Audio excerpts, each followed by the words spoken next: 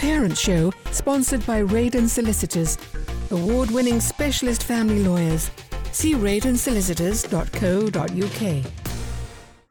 Hello and welcome to the Parents Show on Radio Verulam 92.6 FM. I'm Lydia L. Curry and we're delighted to have you join us this evening. Tonight's show is all about reading and we're basically coming at it from every possible angle to provide you with as much support and information as parents and carers you can possibly get to get your head around this issue. And particularly as a New Year's resolution, I don't know about you, it's always on my list to read more and to know more about reading and to get my children to read more. So I thought we'd kick off the year with a good, wholesome topic like reading. So I'm delighted to have Margaret Allen join us, and she's a curriculum and education specialist at Accelerated Reader. Now, I don't know if you've heard about Accelerated Reader. I have through my children, to my teacher friends. So I'm really curious to hear what exactly it involves. Margaret, you're very welcome to the Parents Show. Thank you very much. Thank you for the invite. And I'm delighted to be here, and hopefully I can give a bit of insight. If I can just say that the company is actually Renaissance, but because Accelerated Reader is such a flagship, it tends to get merged. So I just wanted to say that the company actually started over 35 years ago. And it was, what I love about Accelerated Reader is that it was actually born out of a mother wanting her children to read. She had 4 children, 3 daughters and a son. The daughters were reading and the son wasn't interested. Don't want to be too gender orientated here, but it's often the case, isn't it, that boys want to be out kicking a football. And so she started to write quizzes for books that she knew interested him. And her husband, who all that time ago was very into computers, so probably floppy disks and things, he started to track some of the results. And other parents got to hear about it. Accelerated Reader was born. So the fact that it met a need, I think, is really lovely and actually gives it the real credibility and the real sort of foundation from which it's grown. That is such a lovely story and it gives it great context. Brilliant. That's lovely to hear where it came from. So Renaissance has developed Accelerated Reader since then. So tell us the premise. I mean, we've got the core idea. Where is it now? So it's now all over the world. It's global, as everybody is, and it's gone global, particularly in the last sort of 3 or 4 years, where it's being used in all sorts of guises. But essentially, it's a very simple program which allows children to read and then take a quiz. So at the very core of it's about encouraging children to read. And let's face it, they want to do screen time. They enjoy screen time. We know we need to limit that. But if we can dangle a carrot at the end of a book to say, well, if you read this book, you can have some screen time. Obviously, we don't position it quite like that. But they love it. And it really does work. It does act as a catalyst, particularly for those children who maybe are finding it difficult to access the right book, understand a little bit about what reading involves. They don't want, I don't want to read, it's boring. And, maybe they haven't had the experience at home that some children naturally get because their parents read or their parents take them to the library. Accelerated Reader is a wonderful launch pad, really, for all ages. We actually say age 6, but there are children who are younger than that. And essentially, the children read a book at the right level. I'll talk about that in a moment. And then when they finish the book, so it might be a 5-question book or a 10-question book or a 20-question book, they're asked to sit a quiz. And that quiz will give them immediate feedback. But what's really also very helpful is that it gives a report to the teachers. And so the teachers can have eyes on the children's reading activity. And of course, unlike maths and writing, where the teacher or anybody can see what a child can and can't do, sitting and talking to every single child after they've read a book is just not possible. So for a teacher to be able to see that this child is reading, they're reading at the right level, and they've got a good grasp of it. Yeah, it's so valuable. And actually, as a parent too, now, we get quarterly reports about bronze, gold, silver, where the best readers are standing, and it's a lovely opportunity for us to have a peek into where things are as well. Absolutely, absolutely, and I think just to go back to the sort of assessment side of it a little bit. Obviously, children should be given free choice to read. We all know that if we were given a book and told to read it, it's unlikely, unless it's a friend or you're part of a book club, you're not going to read it. So the intention with the programme is that where possible, we give the children that freedom of choice.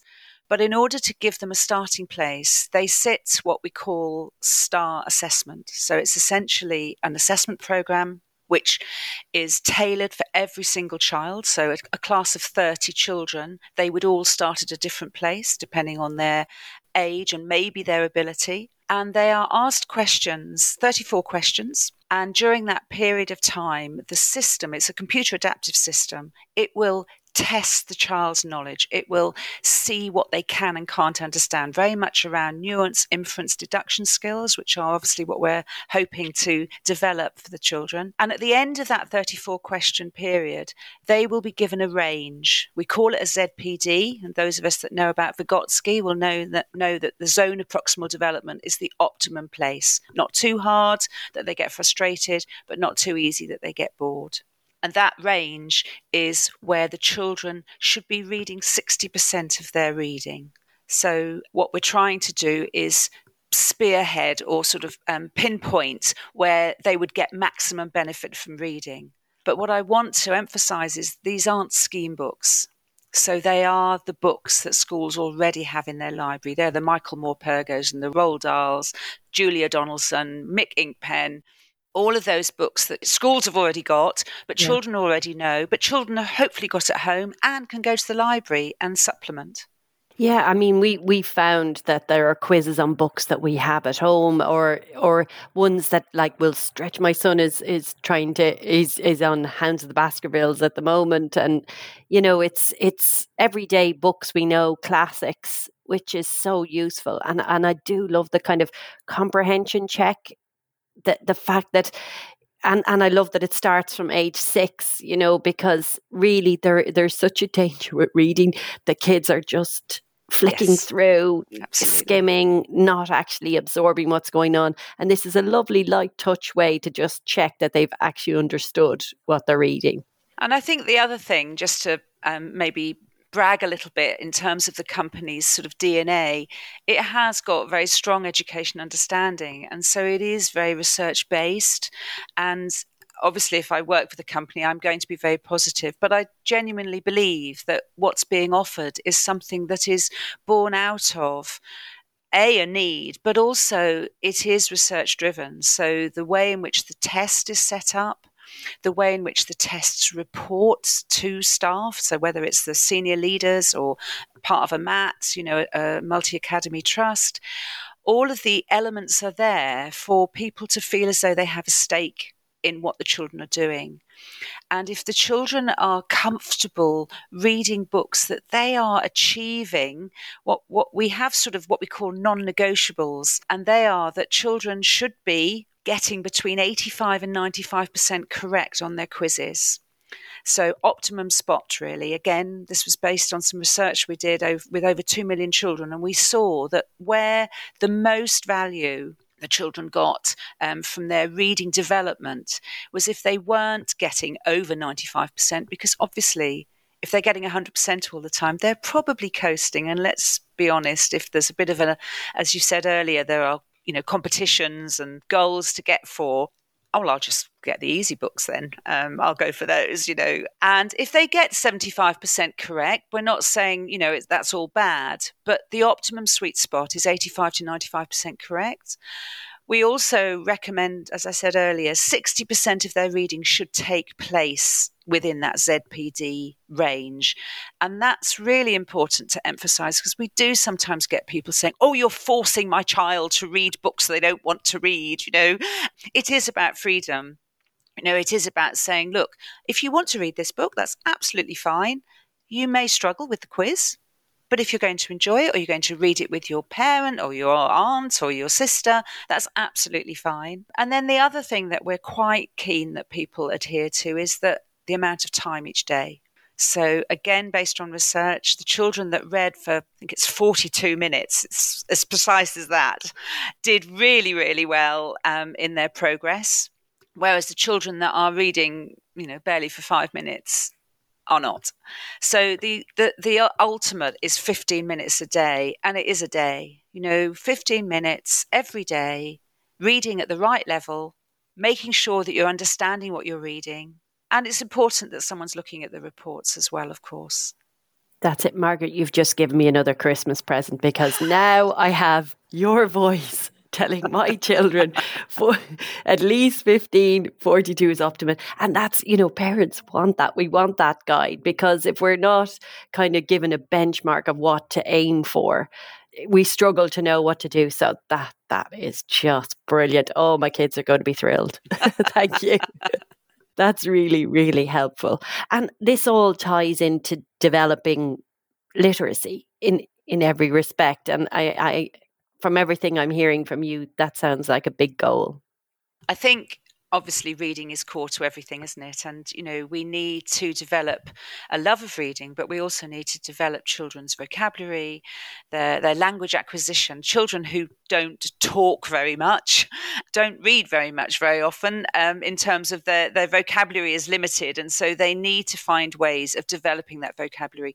Writing is obviously intrinsically linked with reading. And if you have got a broad understanding of language and you recognize vocabulary, then you're going to be much, much stronger in the future. And as we know, when we leave school, a lot of our reading is actually non-fiction. It's form filling, it's research driven, it's going onto the internet and using Google. So we need to make sure that children have a balance between non-fiction and fiction. And the reporting in Accelerated Reader will also pick up on that if a child is not reading enough non-fiction. In primary, we tend to say that children can take the book with them to quiz, because a non-fiction experience is very different. Obviously, you wouldn't necessarily read a non-fiction book cover to cover. So if children understand about the glossary and the index and the subheadings and know that if they're answering a question on diet, it's probably quicker to look up where in the book it appears. Those are some of the skills that will also be helpful as children develop in their reading journey. Fantastic. That's great to hear. I mean, and the thing is, because quizzes become so regular and so normal, it takes the sting out of them too, doesn't it? It doesn't make it such a huge thing to do, and particularly in primary, if you can bring the book in with you, that really takes the pressure off. Certainly with non-fiction, it really does help. And I think, there are lots of ways. There are some amazing ideas out there on the internet, teachers, parents, enthusiasts are always sharing, a good incentive or a way of doing it. So that's always helpful too. So it's worth having a look. And as you say, I mean, it's not even just, English is vital for all subjects. I mean, history, geography, every subject, involves good comprehension, even exams do. So it's great to instill it. And actually, I'm a great advocate for teachers using the quizzes as a discussion background, so if you've got a book open and you've been reading it to the children, let's have a look at the quiz. And actually that gives an opportunity for discussion and deeper understanding and relevance and comparisons. How do we know which is the right answer? What's the plot here? What's the author intending? All of that sort of nuance, inference, deduction that children need to develop and don't always find it very easy to.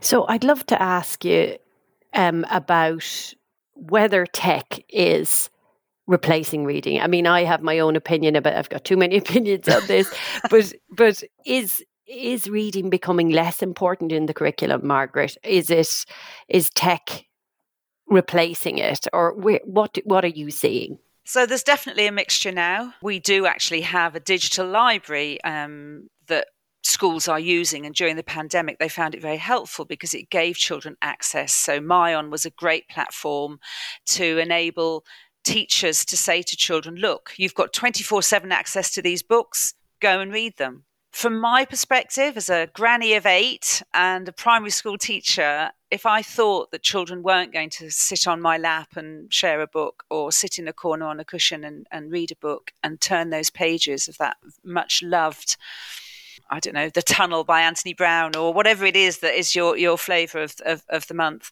I would be very sad. And I honestly can't believe that they've gone and tech's going to take over. I think the embellishment, the enhancement that technology can bring to the table can't be dismissed and should be embraced, because there are opportunities. I know, going onto YouTube and listening to Michael Rosen read Chocolate Cake. Oh, how amazing is that? That doesn't mean you should never read it for yourself from a book. But to have him sitting there beside you, doing all of those amazing noises and really engaging, and he loves it and he knows it and he changes the words slightly because it's his poem. And equally, YouTube has so much to offer. But I think if children are sitting watching a screen for that all the time, inevitably they just glaze over. It's a bit like too much television, isn't it? I can remember we used to say post-television syndrome when our children watched, all of a sudden they're sort of like, well, where's the action? Well, why aren't I being engaged? So I think tech is obviously part of the curriculum and should be part of the curriculum, and children should have that exposure.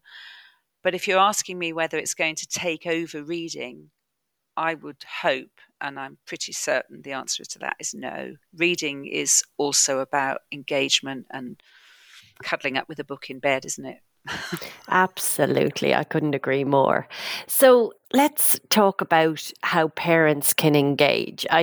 You're a grandparent yourself. Have you got any tips for us, Margaret, on how to best do that? And can we, how can we use Accelerated Reader best? Or is it really just a school tool? Absolutely not. I think one of the biggest things that parents can do, and I'm sure I'm speaking to a lot of people who know this already, but you've asked the question, and that is read to your children. Not because they can't read, but because they're enjoying the book, they're enjoying the experience, and they're enjoying your insight into that story. I don't think that you should be sitting there unpicking and unpacking every line as you're reading to them, because that's a complete turn-off. But to make a comment, to engage with the text and say, oh, that's a funny thing to say, or what do you think is going to happen next? Or, that sort of prompting and underlining some of the obvious is key to it. And I, as a teacher, used to find it quite challenging sometimes when parents say, well, my child can read, so I don't need to read to them. You do. Even when they're 14, to just share something, even if it's a newspaper article. And I think that's the other thing as well, that reading isn't just about books. It's about text. I heard someone say the other day, what was the last thing you read? And they started talking about a book. And she said, well, actually, we're in a restaurant. You've just read the menu. And I'm not saying that that's, what we should be basing our reading diet on. But we need to understand that when they're looking at a screen, they are reading, they are engaging. But we need to be there as parents and carers to support that and help them, signpost them so that they understand the value of reading, but they enjoy it. Because, you can't force someone to read. You can't force most children to do most things, but reading's really hard. And I had children who'd come into the class and they'd open their book bag and they'd put the book on the table and then they'd just put it back in again. You need to find a way of exciting them.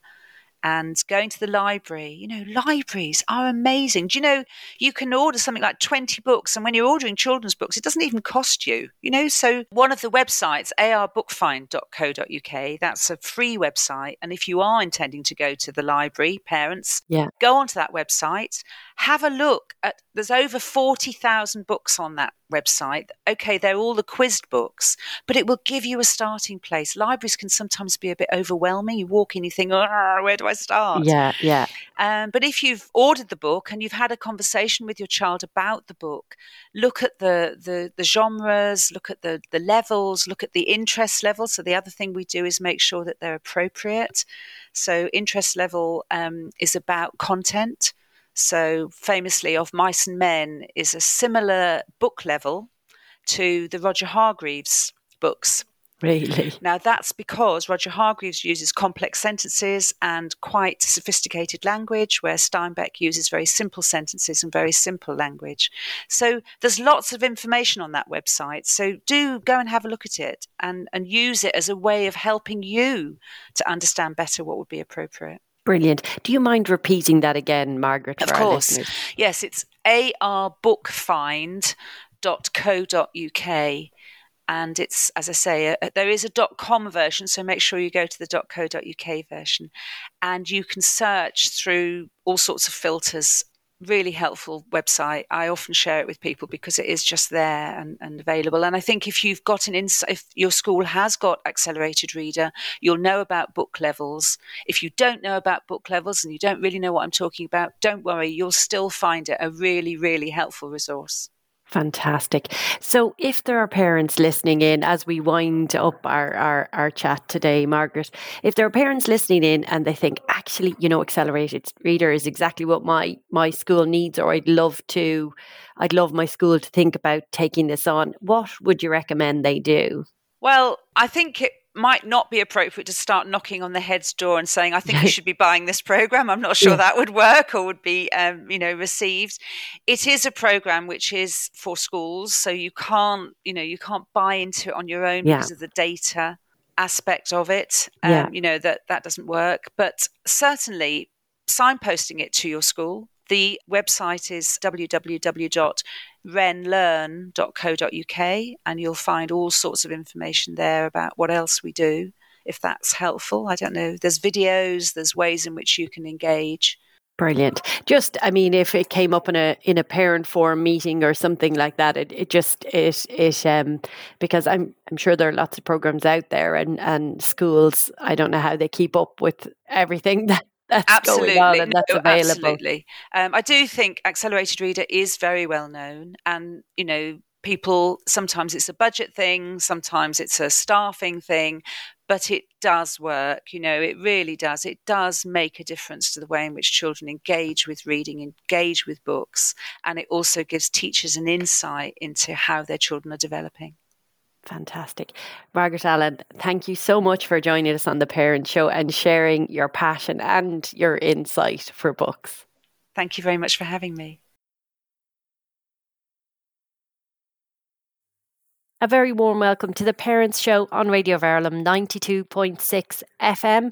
I'm Lydia El-Khoury, and thanks a million for joining us on this evening's show. So for the new year, our New Year's resolution, my New Year's resolution, and I wonder how many of you share the same resolution, is to get myself reading more and to get my kids reading more and reading regularly. So tonight's show is all centered around reading, and we're coming at it from different perspectives. So we spoke to Margaret from Accelerated Reader, and now the voice that we all value incredibly. We're speaking to a local teacher. So we're talking to Jack Pettit, who is in charge of literacy at our local school, Verulam School, that we all know and love. Jack, thanks a million for joining us on The Parents Show. Oh, thank you for having me. Thank you very much. So we always love to hear it straight from the horse's mouth. So, Jack, can you share with us, why is literacy important for secondary school children?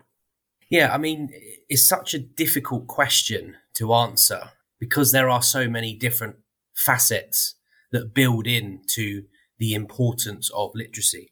I'm going to answer that question in three ways, and each way gets narrower.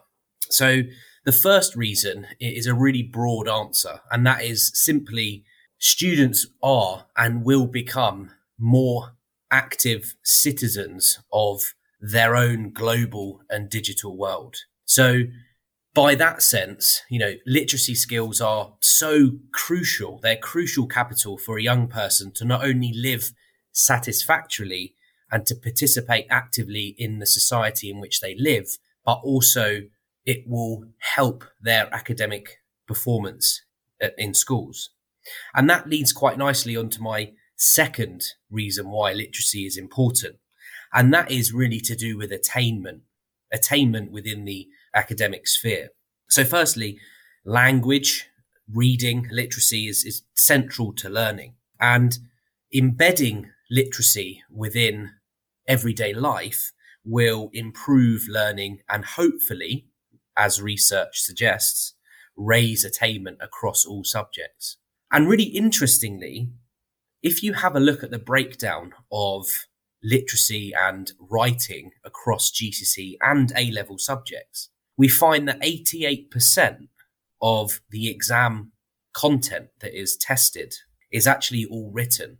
So we start to see the wider picture here that actually, although it's important, and yes, we can acknowledge that our pupils will go on to be citizens of wider life and society, but it's also important for them to succeed in their public examinations.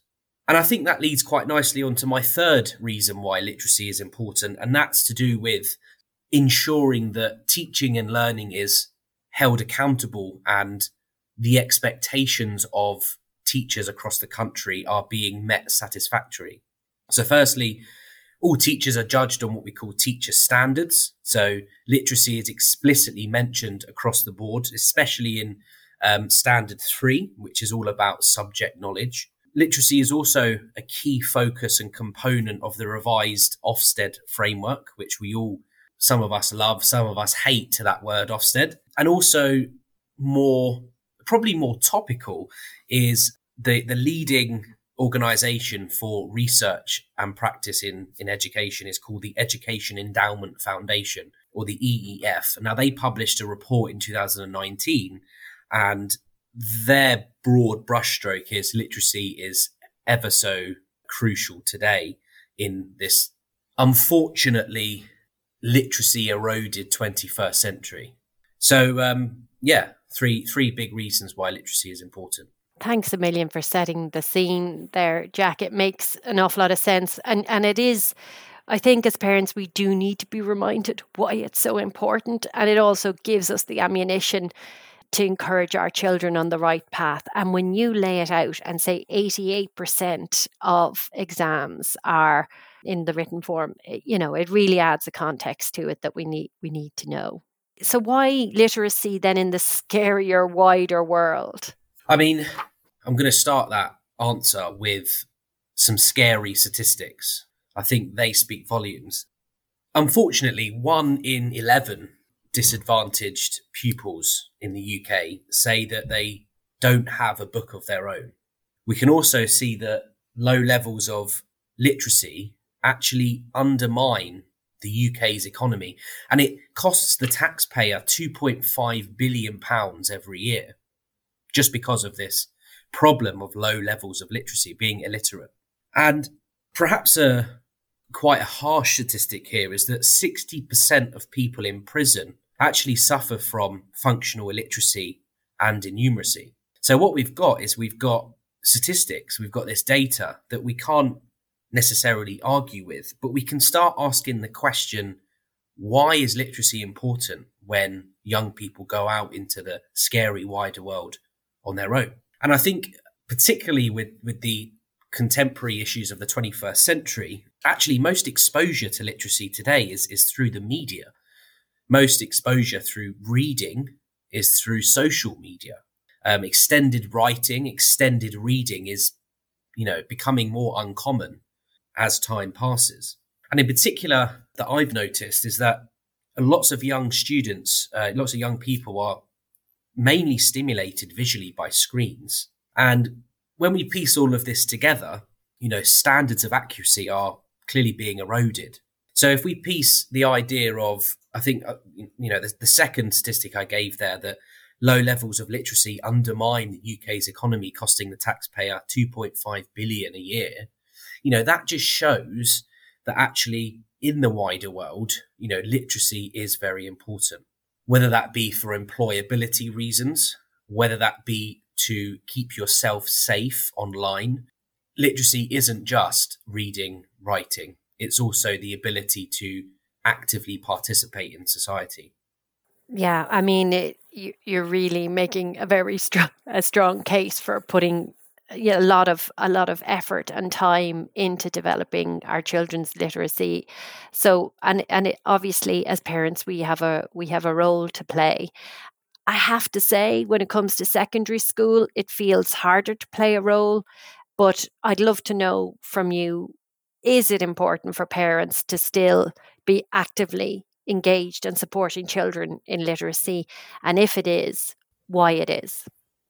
Yeah, 100%. I mean, I will start the answer with there's a huge misconception. And this misconception is based on the latest cutting educational research, is that pupils would have mastered reading and in some cases writing at primary school. There's little or no need to worry about reading at secondary school. And this misconception is wrong.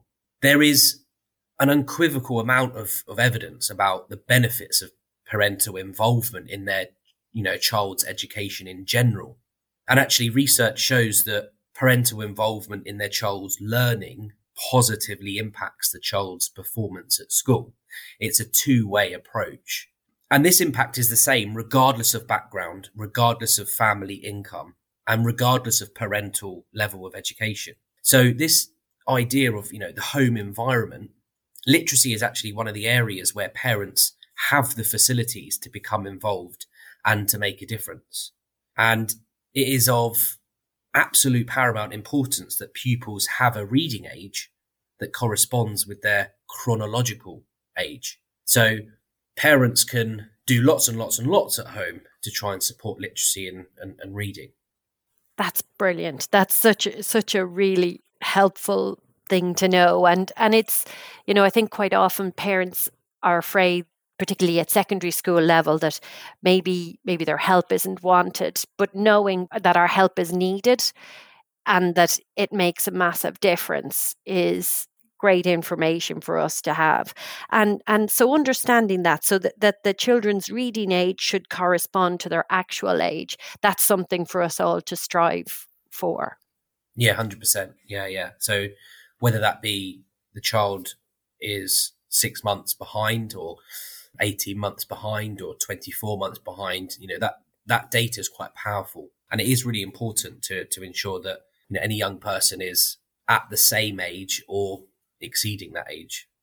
Great. So can I ask you very practically what you'd suggest parents can be doing, and in particular parents of boys can be doing to help with literacy at home? Because I'd say parents will have their pens poised now, ready to take some notes and see how we can make a difference.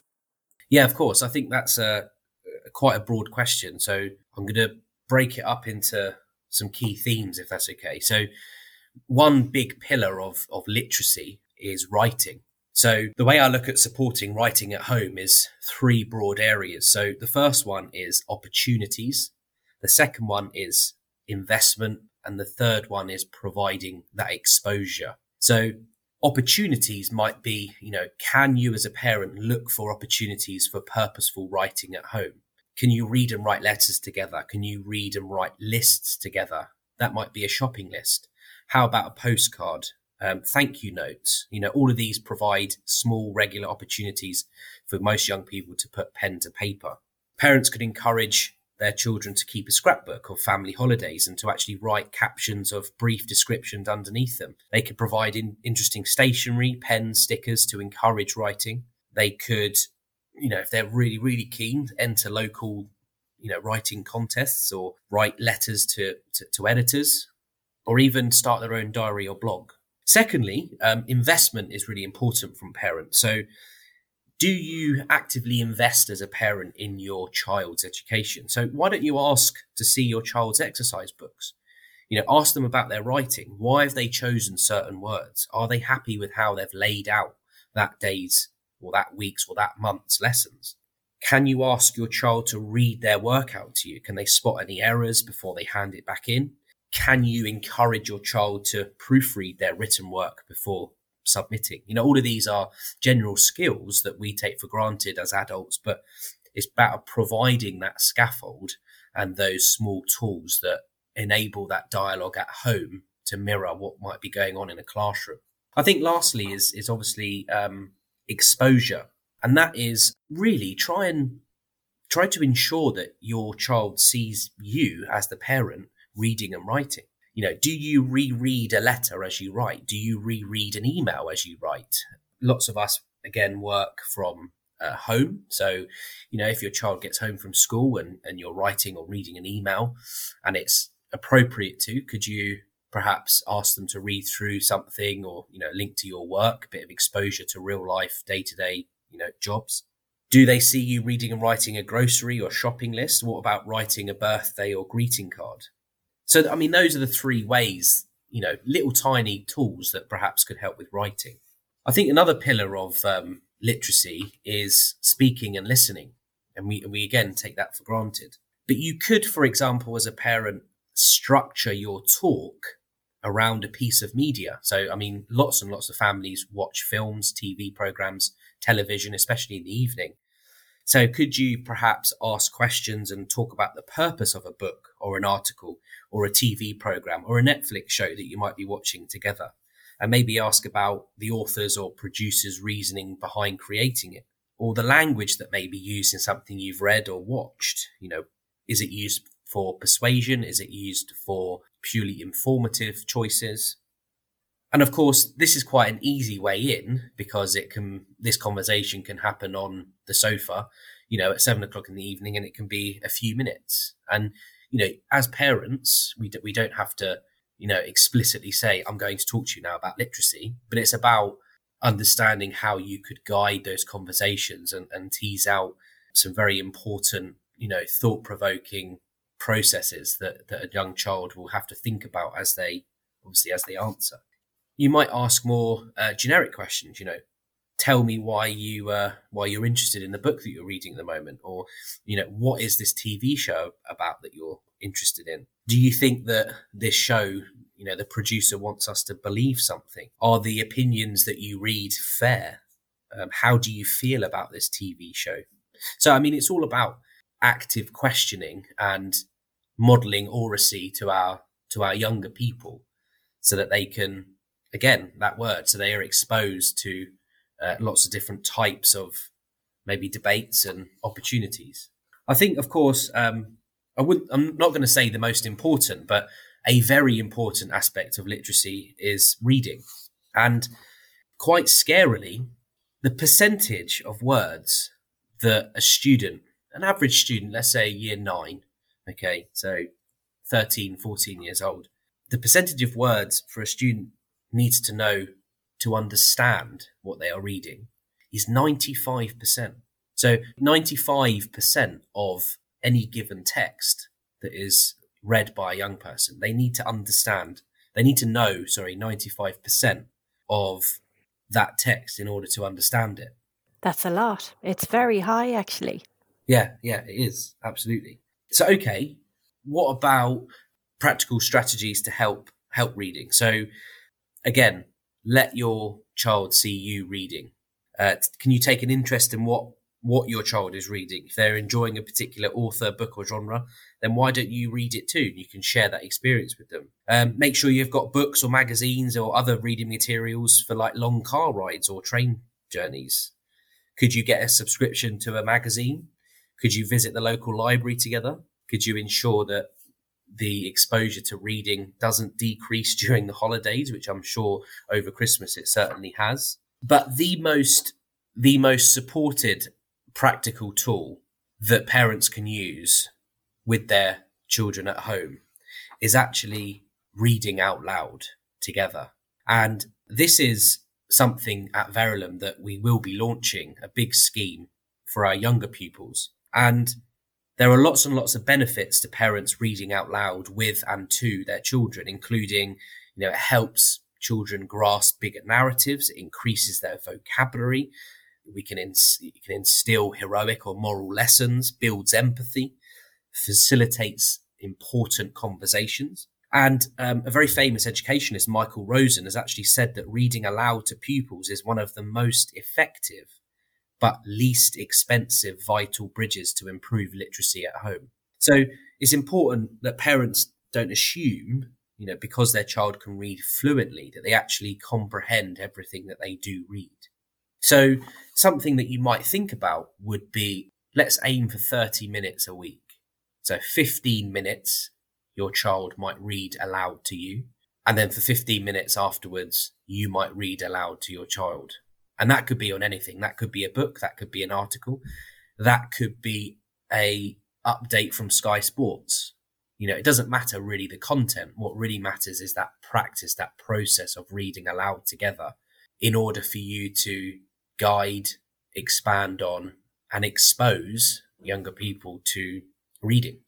I have to say, I'm a bit embarrassed that so many things that you mentioned there I'm not doing, and I didn't even realise really that it was still valuable to a secondary school pupil. So, Jack, thanks a million for how practical and how accessible you've made those tips for us parents, like things like active questioning, simple subscription to a magazine, and the reading out loud 30 minutes a week. I mean, it's something we can all spare 30 minutes a week.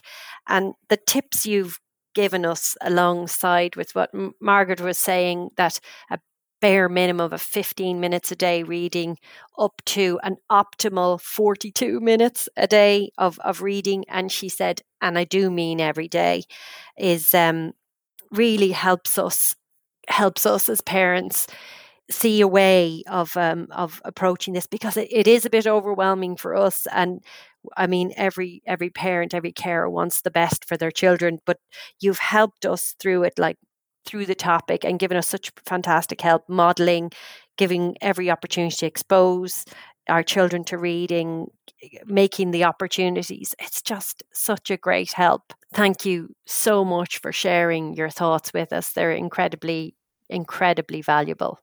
No, thank you. Thank you. Hopefully, I mean, you know, hopefully they can be of some use. Yeah. Fantastic. So thanks to Jack Pettit, who is in charge of literacy at Verulam School here in St. Albans.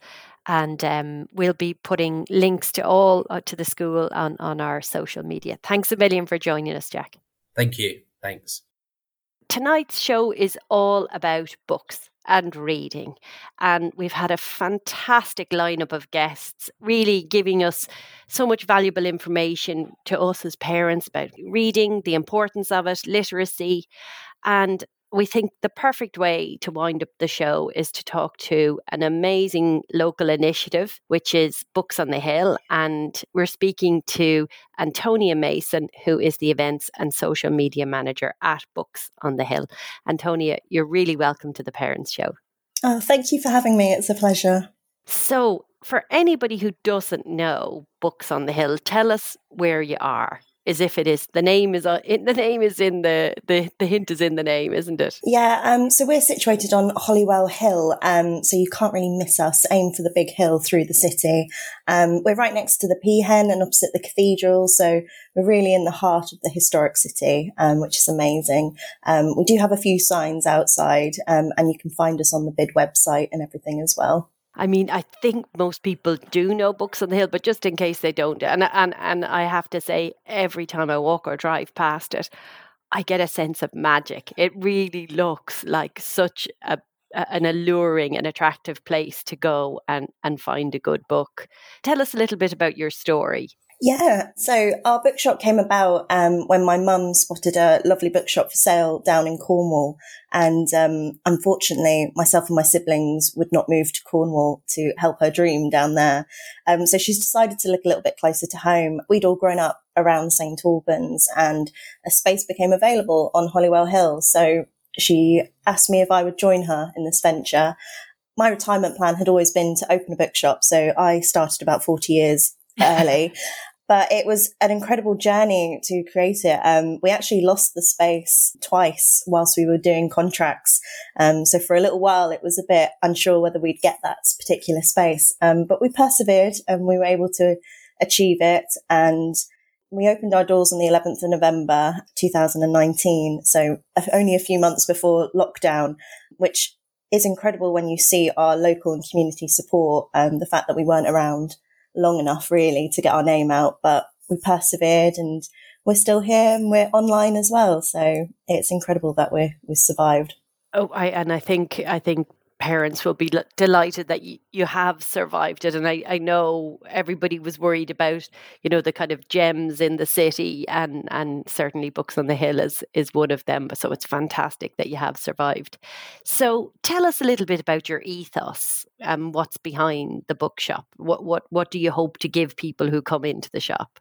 Well, a range of things we have on offer is to really help people decide books that they want to read. We stock a wide range of titles, not just for adults, but for children as well, throughout different age groups, all of which are heavily researched by our booksellers. I think we decided quite early on that we wanted our staff to be involved in the researching and curating of our shelves. So we've got a real unique perspective there that our staff really believe in the books on our shelves, and they've really taken the time to research them.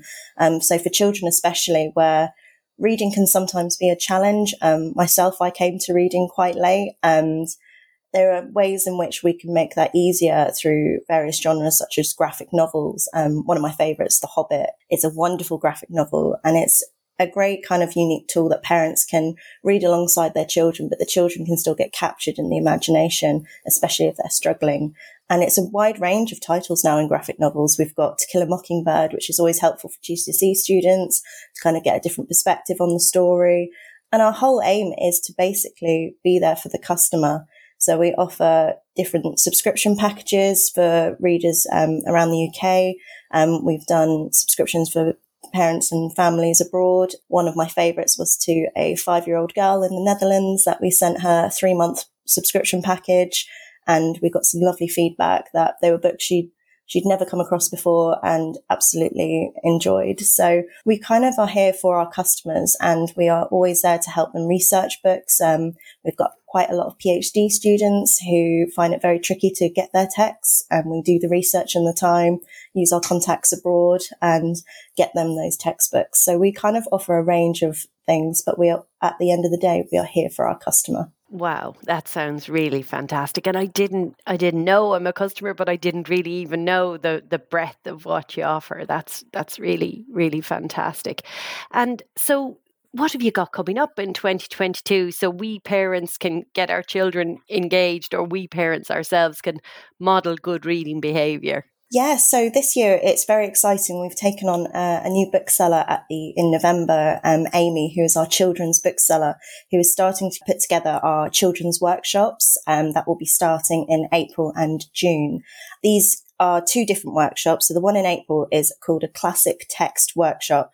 Now this is aimed at students at GCSE and A-level levels, and to really kind of help them with grasping their text. Obviously, we've got a lot of classics under our belts. We read them on the regular, and we talk with a lot of teachers, and we're going to try and curate a workshop that helps them during that busy period before exams, just to refresh knowledge, see the text in a different light, and even give them top tips and tricks for essay writing. So that's something in the works at the moment for April.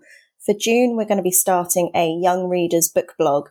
So this is where children can come in and we talk to them about a story, and they're going to be doing a mixture of writing about the story, how they felt about it so far, and also drawing pictures of what they feel the story represented. And these are going to go onto our website. So they're going to have published work on our website. The best image we're going to use is the cover image. And this is going to be something we regularly do throughout the year, just to kind of get children into understanding that reading can be so much more than just a book. It can take you to different places. You can go into journalism. You can go into blogs themselves. There's a whole world out there to do with reading. And also another way for them to kind of push themselves into that next bracket of doing extracurricular outside of the school classroom, and something exciting that we hope parents can really get on board with. Brilliant. And I saw on your website that you do book clubs. Is that right? Can you tell us a bit about those? So at the moment, our book clubs are aimed at adults and also students of GCSE age and above. But we are hoping to do a children's book club as well. We've just been waiting for the right time to ensure that it's the safest possible environment for children. It's something we started to discuss at our Festival of Culture, which started back in the summer. And we're hoping to bring again this July instead, so we can catch the schools whilst they're still at school. But we like to offer a range of different author talks and events. Quite a few of the schools in the local area would have had a few author visits from us now. And it's a great way to kind of excite children by meeting the people behind the books. So Stephen Vinacore is a local author who writes the Roman Ted's Time Travelling Toilet. And his first one took place in the Roman period, which is obviously very suited to St. Albans. And he went into the schools, and it was very exciting for the children to meet him and also read about the book and get the books themselves, which is incredible to see that excitement, and something in our festival where they got to meet various different authors, such as Ross Montgomery, who is just so exciting and collective. It's wonderful. So we're starting to build our children's book clubs. They'll probably start online and on our social media for children to follow at home themselves. And as soon as we get into the summer months, we're hoping to bring that into the shop as well. Fantastic. What a great idea. And particularly July is a great time because kind of exams are out of the way, things are dialing down, and it's a good idea to plant seeds to keep reading going over the summer. So that's great timing overall. But Antonia, what you have on offer is just fantastic. And we're so lucky to have this on our doorstep here in St. Albans. Yeah, it's such a wonderful city and such an educational city. We've worked closely with the cathedral and the museum, and you've got such a wide range of things on offer around the city that we wanted to ensure that what we're bringing to the table is something important and also fun as well as educational. Because there's always that balance for children that sometimes the best education they can have is an education they don't realise is an education.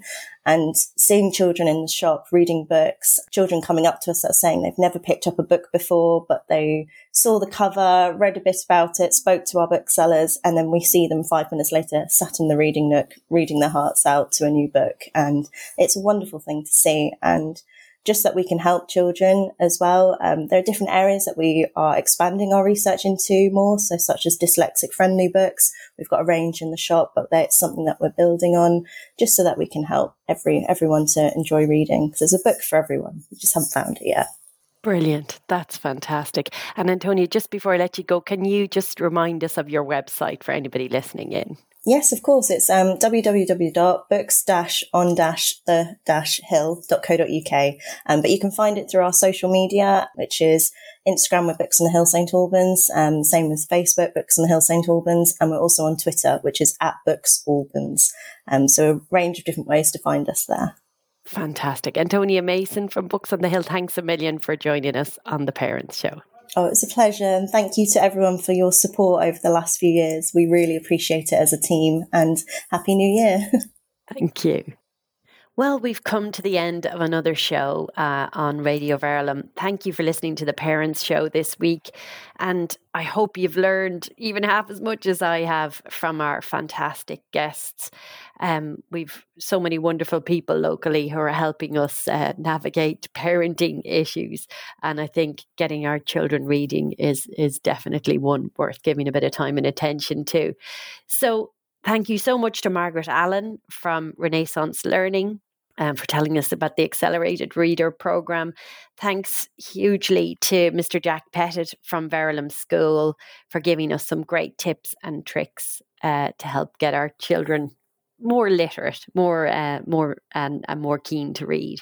And finally, thanks a million to Antonia Mason from Books on the Hill for telling us about the great events they have coming up in 2022. Happy New Year, and thanks for listening to The Parents Show.